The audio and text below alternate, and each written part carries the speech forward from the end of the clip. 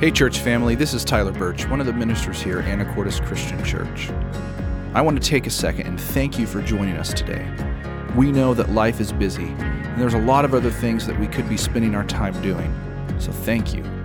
We hope that this podcast serves as a tool for you to grow closer with God and His Son, Jesus Christ. If you have questions about ACC, like who we are, where we're located, and other key information about this incredible body of believers, check out our website, anacorteschristian.church. Enjoy the message. Well, I genuinely hope that you are all well. I can honestly say I miss seeing everyone on Sunday mornings. It's a little bit odd speaking to a camera in a mostly empty room, and it definitely makes me appreciate gathering quite a bit more. You know, church is a lot more than an event. We're here for one another. And I just want to say, if where you're at you have needs, whether they're just prayer requests, maybe you fall into that risk category regarding this virus and you need someone to pick up some groceries for you. We've got lots of people who would just love the opportunity to rally around you and help with that. So please don't hesitate to contact the church office or one of your elders, and we'd love to get connected with that. I have a psalm that I want to read for you that's going to tie into our message today, but it's a psalm of reassurance, I think, in this time. And so let me go ahead and read this. This is Psalm 121, 1 through 4. I lift my eyes to the mountains. Where does my help come from? My help comes from the Lord, the maker of heaven and earth. He will not let your foot slip.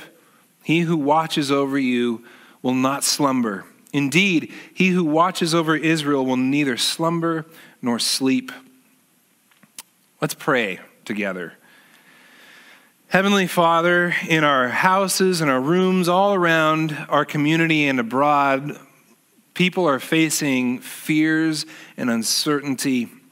And in many situations, we're not sure exactly what the climb looks like right now as we look to the mountain. Where does my help come from? So thank you for this reassurance that you, the maker of heaven and earth, are in charge, that you will not let our foot slip. You watch over us. You don't sleep on the job as though we could demand some job from you, but you are there, you're ready, you're our help in these times, you're our comfort, and we thank you, God, for that. So be our comfort in this time. In Jesus' name, amen. You know, there's a lot of fears, as I said, in this time. This psalm is a song of ascents, it's called. It's ascending the mountain. And today I want to make the case that getting to the top of the mountain is akin to being in the Lord's holy place. It is resting in His presence, and it is what Sabbath is all about. It's a place of absolute trust resulting in peace. Sometimes the journey looks daunting. We don't know how to handle these obstacles. And when the things that we rely on every day and we just take for granted suddenly get shaken up, we can lose our footing. But we can call on the Lord for help. He will not let your foot slip. When we have that assurance, that trust, and that's built into us, then what is the result? What does life look like? For one, we don't go hoarding toilet paper at the expense of other people who need it. And while that's a very serious issue, it's kind of funny, but all joking aside, it changes how we respond when inconveniences like this happen, because we have this trust. I appreciate our gatherings, but I also appreciate the fact that we have this forced rest, that this inconvenience, this quarantine has afforded us something that we can learn from. I've been able to spend more time with family. It's nice to have our evenings and not feel like we have to rush off to things. And what's interesting is that we have this series now that sort of landed on this time called Teach Us to Rest. We didn't plan for that to happen during a pandemic.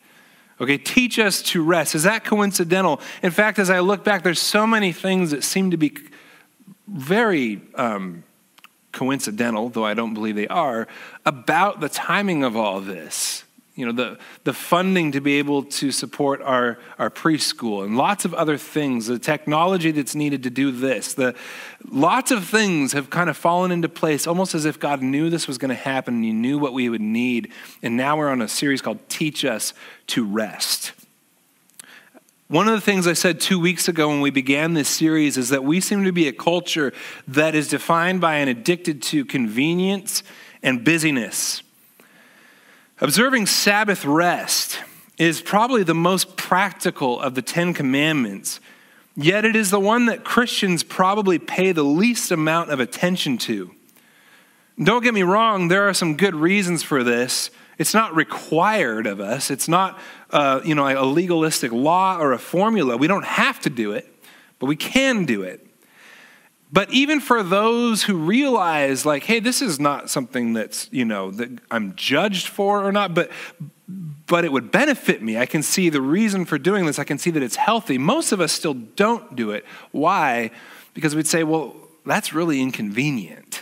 That's just hard to do. You got to prepare, you prepare your food for the coming day. Prepare to not actually work in any way on a certain day. To actually prepare rest is hard. It's inconvenient because there's all kinds of things that happen throughout the week that we are tied into now. It's really difficult. And the idea of inconveniencing ourselves is something we just rail against in our culture. Well, I can't do that. That'd be an inconvenience.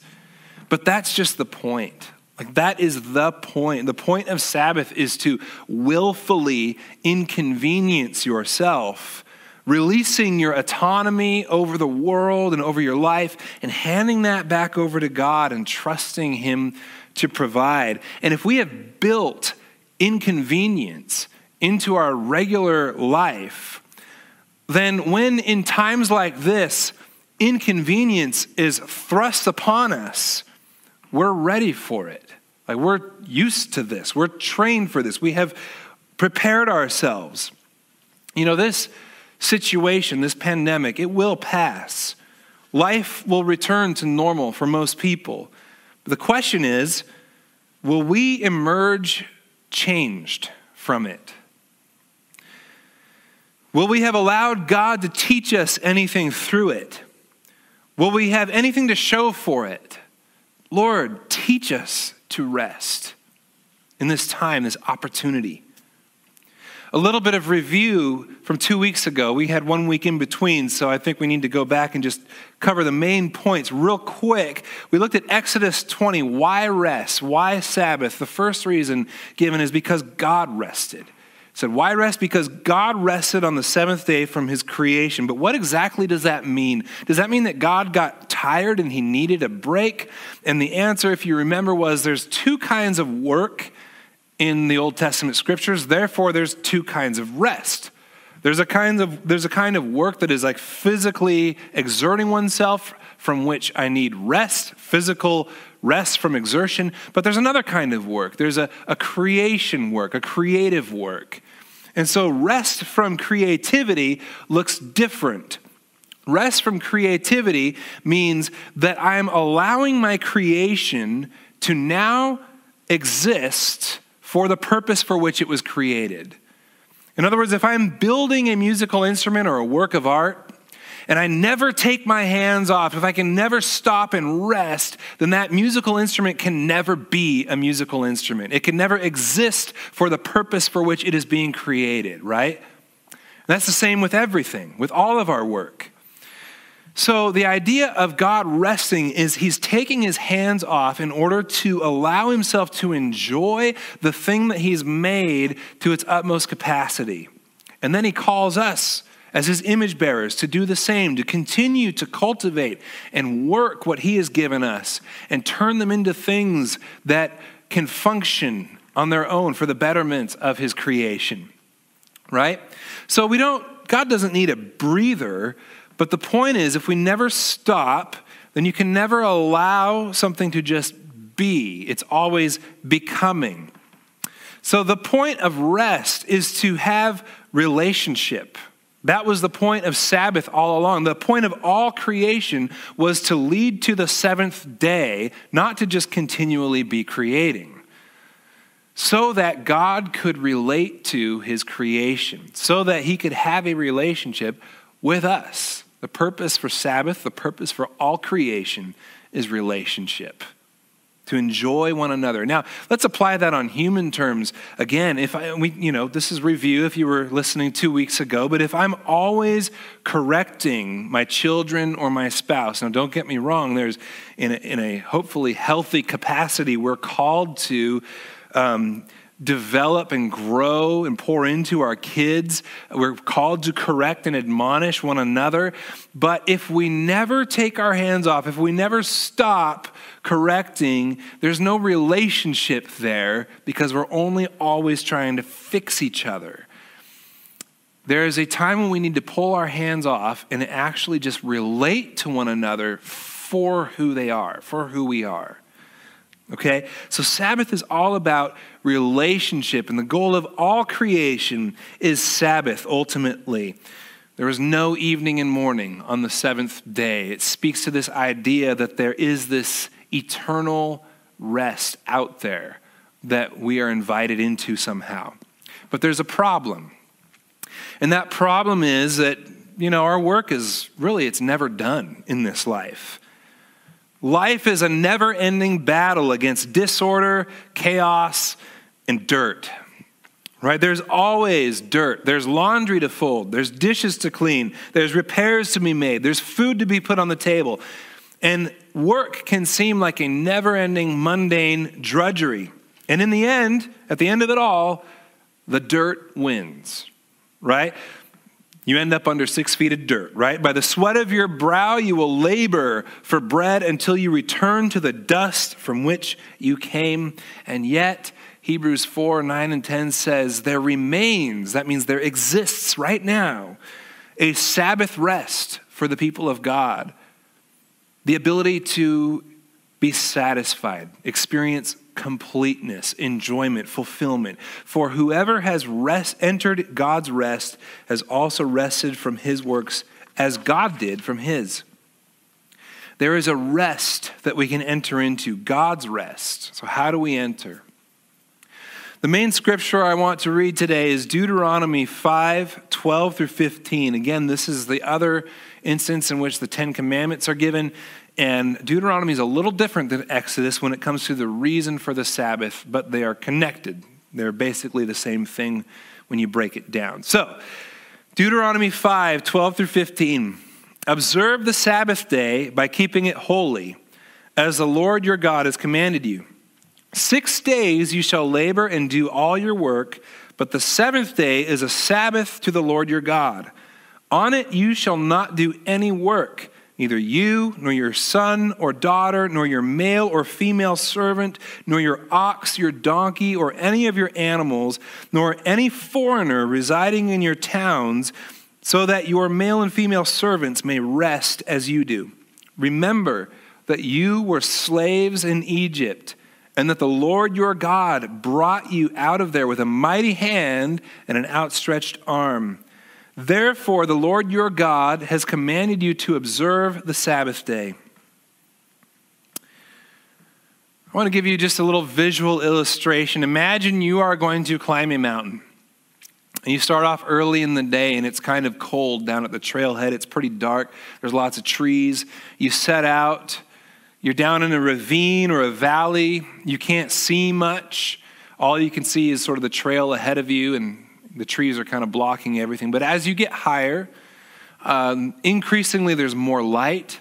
Every once in a while you get, peekaboo views of the vista around you, until finally you get to the top, and you might be exhausted from that hike, but you get up there and everything just opens up before you, and you have this incredible scenery all around, and everything's wide open. You can see the views. And at the top, let's say at the top of this mountain, there's this amazing lodge, like a chalet or something like that, like something out of a picture of a vineyard in Italy or something, where there's a vineyard, there's orchards, there's freshwater springs, and you get to sit and rest from your journey and enjoy being with your host and with one another and eating sumptuously on whatever they provide. What if God gave us a gift in the way we can organize our time? What if God designed time to function like a series of climbs, always culminating in a mountaintop experience?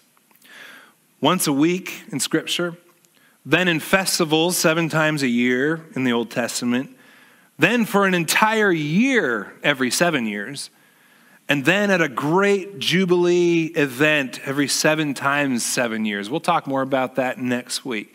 But what if we were able to look at our work as a weekly journey of coming up that mountain, bringing order to chaos, light to darkness in our world, culminating at a mountaintop at the very end of the week, whether our work is really finished for that week or not, knowing that we can rest in his finished work.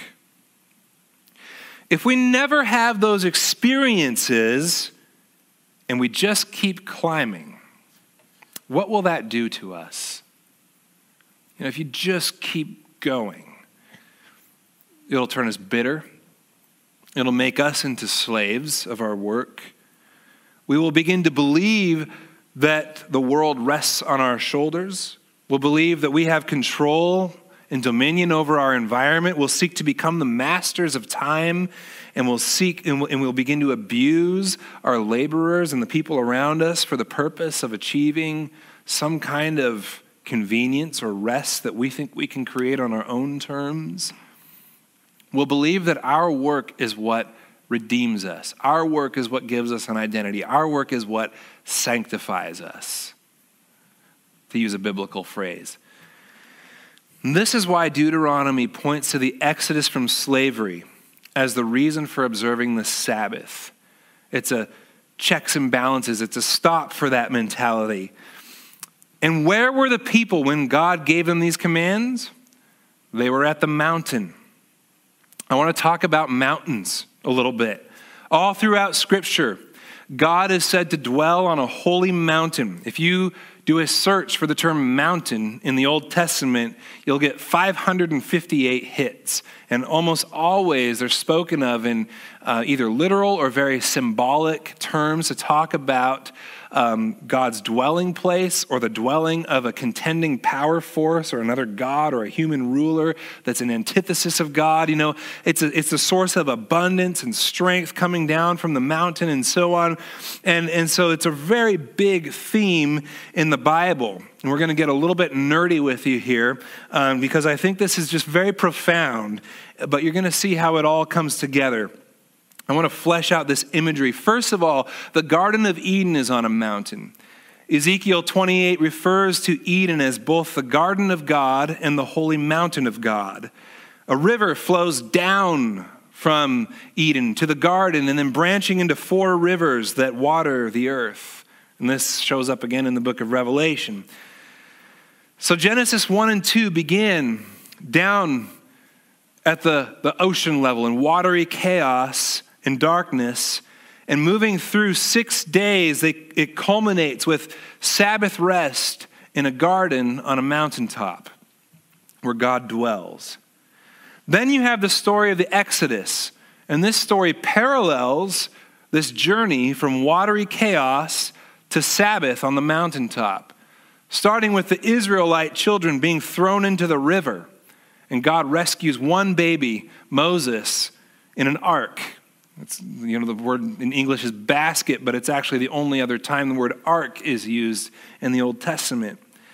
Later, all the Genesis creation themes from the 7 days of creation get repeated over the course of 10 plagues. So in 7 days of creation, there are 10 creation acts, and in the 10 plagues, there are words that connect with those creation acts, but they're in reverse. So it's like God is reversing his creation back into chaos and darkness for Egypt while saving the Israelites. And in fact, it ends with the plague of darkness. And then it starts over and goes in reverse. What's the first day of creation? God creates light and dark, and he separates the light and the dark. And in the same way, this pillar of fire and cloud comes down, and it says it separated the light on one side, the dark on the other. It was dark for Egypt, and it was light for the Israelites. Then what happens? Day 2 of creation, water. Then the Israelites see the parting of the waters, like the firmament in the Red Sea, and they emerge on dry land like day 3. And then it all culminates with arriving at the mountain. Now, back in chapter 3 of Exodus, when Moses was kind of arguing with God about whether he would go and liberate the Israelites, he said, "Who am I that I should go to Pharaoh and bring the Israelites out of Egypt?" And God said, "I will be with you, and this will be the sign to you that it is I who have sent you. When you have brought the people out of Egypt, you will worship God on this mountain." Okay, so the goal is to go from night and day, light and dark, and arrive just like the 7th day, Genesis chapter 2, on the mountain with God, God's mountain. In fact, the poetry right after the Red Sea, the song of Moses and Miriam, Exodus 15, verses 13 and 17 say, "In your unfailing love, you will lead the people you have redeemed. In your strength, you will guide them to your holy dwelling." Verse 17, "You will bring them in and plant them on the mountain of your inheritance, the place, Lord, you made for your dwelling, the sanctuary, Lord, your hands have established." Same words, you will plant them, that God used to talk about planting the garden and planting the man in the garden to be fruitful and cultivate it and so on. So we have this pattern being repeated in real-time history here. The goal is to get to the mountain where God dwells, and to ascend the mountain of the Lord. And then later, when Moses is with God in chapter 31 of Exodus, the Lord said to Moses, "You are to speak to the people of Israel and say, 'Above all, you shall keep my Sabbaths, for this is a sign between me and you throughout your generations, that you may know that I, the Lord, sanctify you.'" Now remember, when Moses was arguing with God, what did God say? He said, "This will be a sign to you. When you bring the Israelites out, you will worship God on this mountain." And now they're on the mountain that God said would be a sign, and he says, "This Sabbath will be a sign to you." Same words, "that I, the Lord, sanctify you. I set you apart. I define you. I make you perfect and complete and holy." If I look to my work to make me holy or special or set apart, and I never rest, I will only ever be a slave to the wrong master. And lastly, in Exodus, you have this crazy, boring section of the second half of the book of Exodus that's all about describing the instructions for building the tabernacle and carrying out those instructions. But there's a pattern to it. It's very interesting. In Exodus 25, God presents Moses with the plans for the tabernacle, which he says is a copy of what Moses experienced on the mountain. And he says these plans, they're dispensed in 7 speeches by God, like 7 days of creation, right? Each speech is separated by, "And Yahweh spoke to Moses, saying." The 7th and final act of speech is about the Sabbath again. It's a reminder to keep the Sabbaths. Actually, we just read it in Exodus 31. After this, in chapter 40, the completion of the tabernacle is once again given with 7 statements of Moses completing the work that God had given him. Each speech is separated with "just as Yahweh commanded Moses," those words. And then it ends with, "And Moses completed the work," just as Genesis 2 ends with, or begins with, the ending of that account. "And God created the work." What happens next? The Lord's presence comes down and it fills the tabernacle in a cloud of glory that's so intense that Exodus ends with a cliffhanger. Moses could not even go into the tent. So envision this with me. You've got let's put this, maybe I'll even put this up on the web. You've got 3 columns. You've got creation, the 7 days of creation. You've got the tabernacle instructions, and then you've got the building of the tabernacle. 7 movements, each time defined by a phrase. There was evening and morning for Genesis. God spoke to Moses saying for the instructions, and he did it just as Yahweh commanded him for the last part. Genesis culminates with God settling in and resting in his creation as a Sabbath. The instructions culminate with instructions to keep the Sabbath. And the building of the tabernacle culminates with God's presence dwelling in that tent space, which now represents the mountain, which represents the garden, and people being able to come back into God's presence and dwell and rest there in his completed work. One author calls the the Sabbath, a cathedral in time, because what the Sabbath day is to time is what the tabernacle or temple would be to space, the place and time where we meet with God. Psalm 24:3 says, "Who may ascend the mountain of the Lord?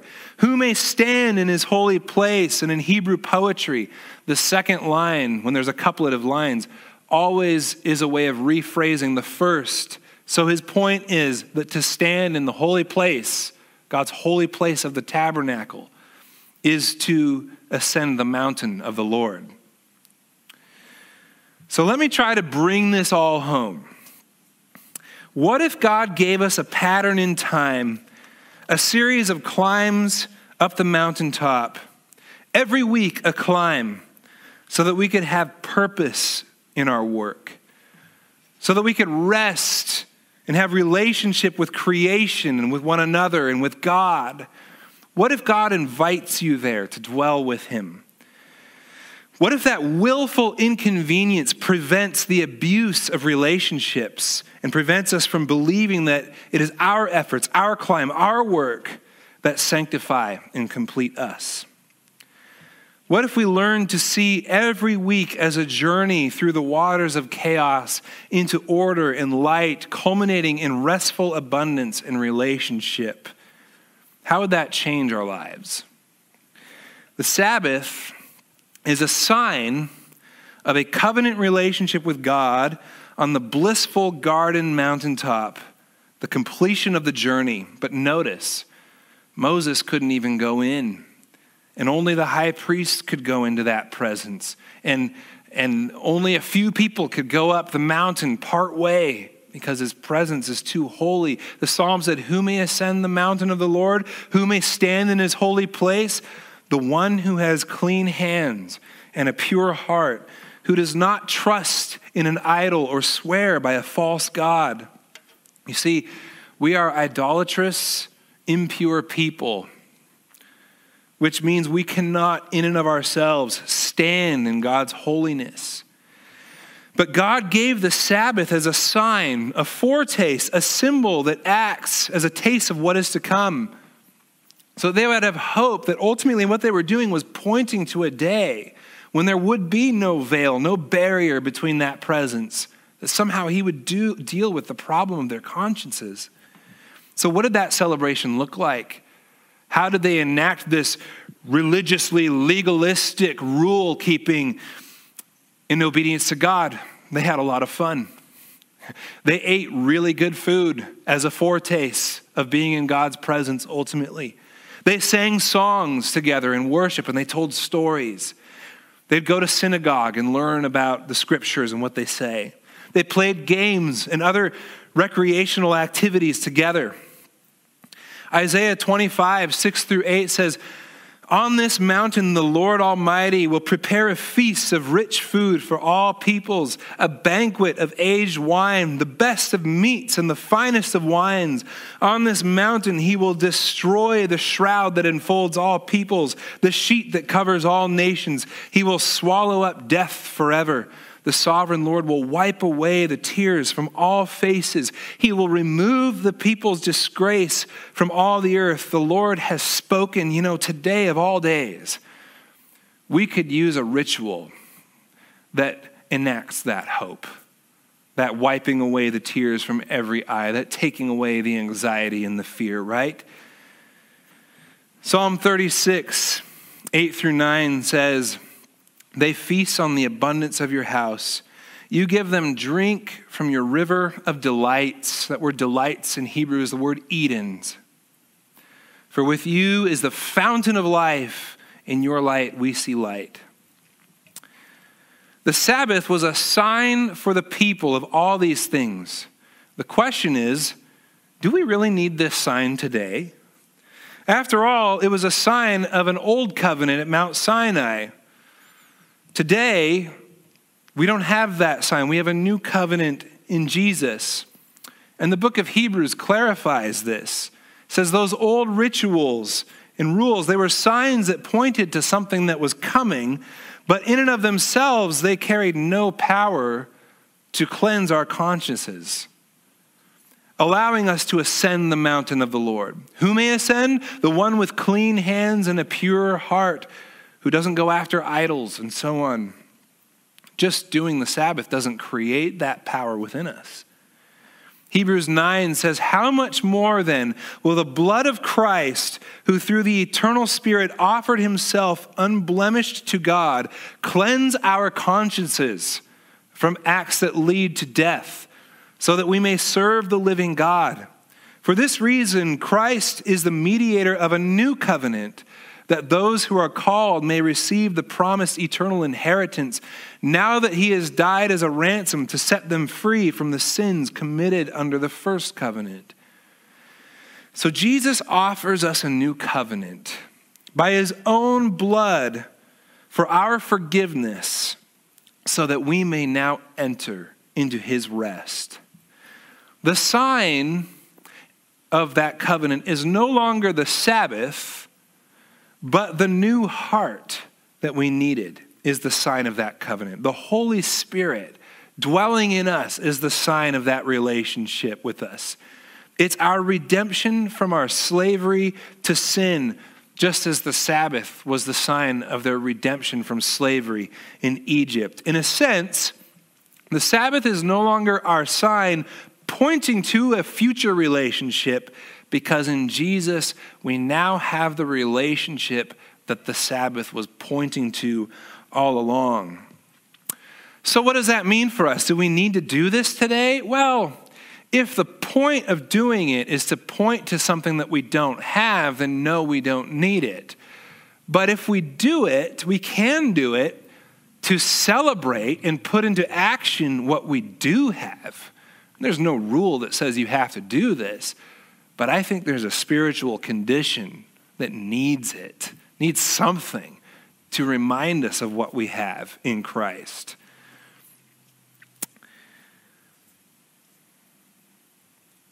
In a sense, the sign was to point to Jesus all along. Your work doesn't complete you. It doesn't give you the identity you desire. It doesn't make you right with God. He says, "I, the Lord, sanctify you." And that was the point from the beginning. A lot of people, especially post-Reformation thinking, goes like this. Those Old Testament rules and rituals, they were all about earning your way to God's salvation. That's actually not true at all. You see, the people believed that God had already saved them. He had already brought them out of Egypt. They didn't need to sign a contract before he rescued them. He rescued them first. The rules, the Sabbath, the rituals were only about how to live in relationship with God, how to look like God to the rest of the world who is still living in chaos and darkness. What does order in life look like? That was the purpose. Psalm 121, 1-4 again says, "I lift my eyes up to the mountains. Where does my help come from? My help comes from the Lord, the maker of heaven and earth. He will not let your foot slip. He who watches over you will not slumber. Indeed, he who watches over Israel will neither slumber nor sleep." Notice the psalmist is looking at the climb, Perhaps setting out on a difficult week or facing an insurmountable obstacle, he needs help. And God, who dwells on the mountain, does not simply wait to see if he can make it on his own strength or by his works please God enough to be allowed to climb the mountain or something along those lines. No, God comes down to help. He doesn't rest. He doesn't slumber or sleep. He will not let your foot slip. God desires us and always has desired us to be with him. But if we have no desire to be on the mountaintop, if that experience is just too inconvenient, then what in the world do we need his help for anyway? I want to bring this home. About 7 or 8 years ago, after one of our church services, I found a communication card from your bulletins. And I found a card that one of our high schoolers had written on. A couple of high schoolers were using it to pass notes back and forth. And they said something like this. They said, if this, referring to our service, if this is what heaven is like, I want nothing to do with it. I want no part of that. And that was heartbreaking. Partially because sometimes I can identify with that, and partially because it so misses the point. Like if your only experience of God, if your only experience of his presence is a stodgy church service. I've been watching the Great British Baking Show. I had to use the word stodgy. They use it a lot to talk about sticky dough or something. But if that's your experience of God, the Sabbath was not Sunday morning for the early church. They met as an extra meal gathering, a symbolic meal to celebrate the Eucharist together. They still usually celebrated the Sabbath, which is Friday night to Saturday night. But if our only experience of God is a ritualistic, we try to make church entertaining. We try to make church exciting. We try to give it profound truth. But how did they create an experience of God? They rested. They celebrated his work. They enjoyed his creation. They interacted with one another. They had good food, good wine as a symbol of what Isaiah said his kingdom is like. Jesus showed up and announced his ministry on a Sabbath.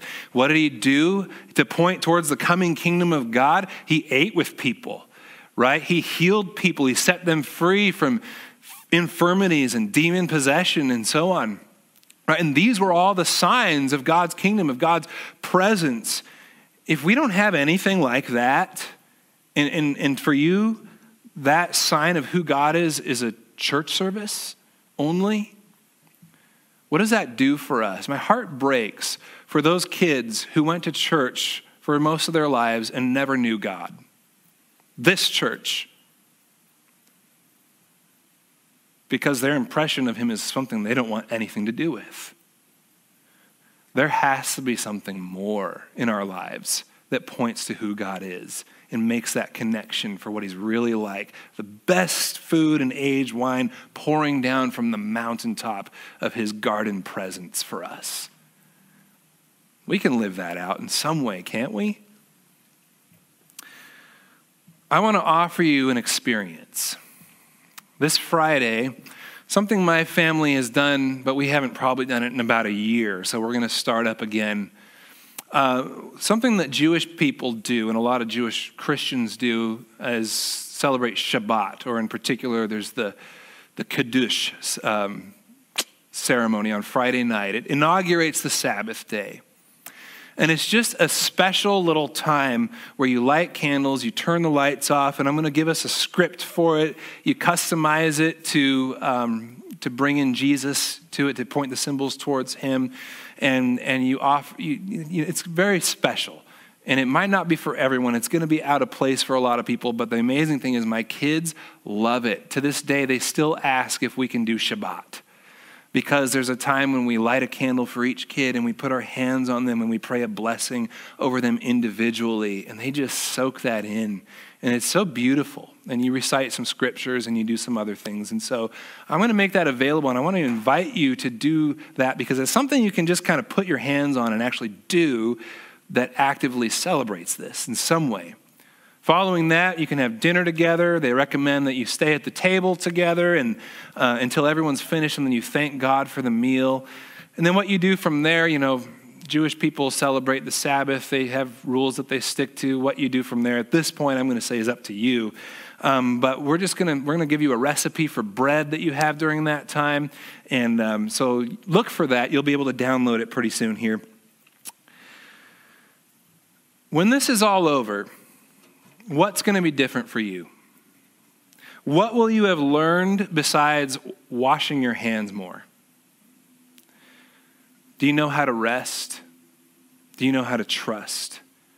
Do you have an experience of God's goodness that points to an ultimate presence and completion? In conclusion, we're going to take communion together. Hebrews 10:19 through 25 says, "Therefore, brothers and sisters, since we have confidence to enter the most holy place by the blood of Jesus, by a new and living way opened up for us through the curtain, that is his body. And since we have a great high priest over the house of God, let us draw near to God with a sincere heart and with full assurance that faith brings." And then later in Hebrews 12:18 through 24, it says, "You have not come to a mountain that can be touched and that is burning with fire, to darkness, gloom, and a storm." He's speaking of the first mountain, Mount Sinai. "To a trumpet blast, or to such a voice speaking words that those who heard it begged that no further word be spoken to them, because they could not bear what was commanded. If even an animal touches the mountain, it must be stoned to death. The sight was so terrifying that Moses said, 'I tremble with fear.' But you have come to Mount Zion, to the city of the living God, the heavenly Jerusalem. You have come to thousands upon thousands of angels in joyful assembly, to the church of the firstborn whose names are written in heaven. You have come to God, the judge of all, to the spirits of the righteous made perfect, to Jesus, the mediator of a new covenant, and to the sprinkled blood that speaks a better word than the blood of Abel. Abel's blood spoke revenge. Jesus' blood speaks forgiveness." So, if you have your communion elements today, let's pray, and then we'll take these together. Father, I pray right now that you would give us a sense of your presence, a sense of what it's like to be with you. And I pray that you would give us the ability to bring rhythms back into our time. Rhythms that culminate in celebration, both for what is coming and for what we already have in you. Give us the ability to eat and drink in celebration of you, and to spend time in relationship with one another, appreciating your world and your creation and your people as your handiwork, created in Christ for good works, that we should walk in them, as Ephesians says. Give us the ability to experience you through those times, those disciplines, those rhythms in our life. Give us refreshment and rest. Help us not to lose the opportunity that this inconvenience has afforded us. And now, Lord, as we come to your table all over our community and beyond, we thank you, God, that you paid the price to remove our sin and cleanse our consciences so that we can come to the very thing that this ritual was pointing towards all along, and we do so now. We do so now in your presence. In Jesus' name, amen. Thanks again for joining us today. We want to take a second and remind you that we love you and God loves you, and you always have a place here at Anacortes Christian Church. We know that this time in our nation and world is a difficult time. It's often lonely as we are distancing ourselves from each other. But please know that God's plan for this church, this body, has not changed, because we are serious about reaching people for Jesus. Please join us online in the coming weeks. We're on Facebook and on YouTube. We go live every Sunday at 10 a.m. We're excited to talk to you, whether over the phone or through email, and we are very excited to hopefully see you all in person soon. God bless.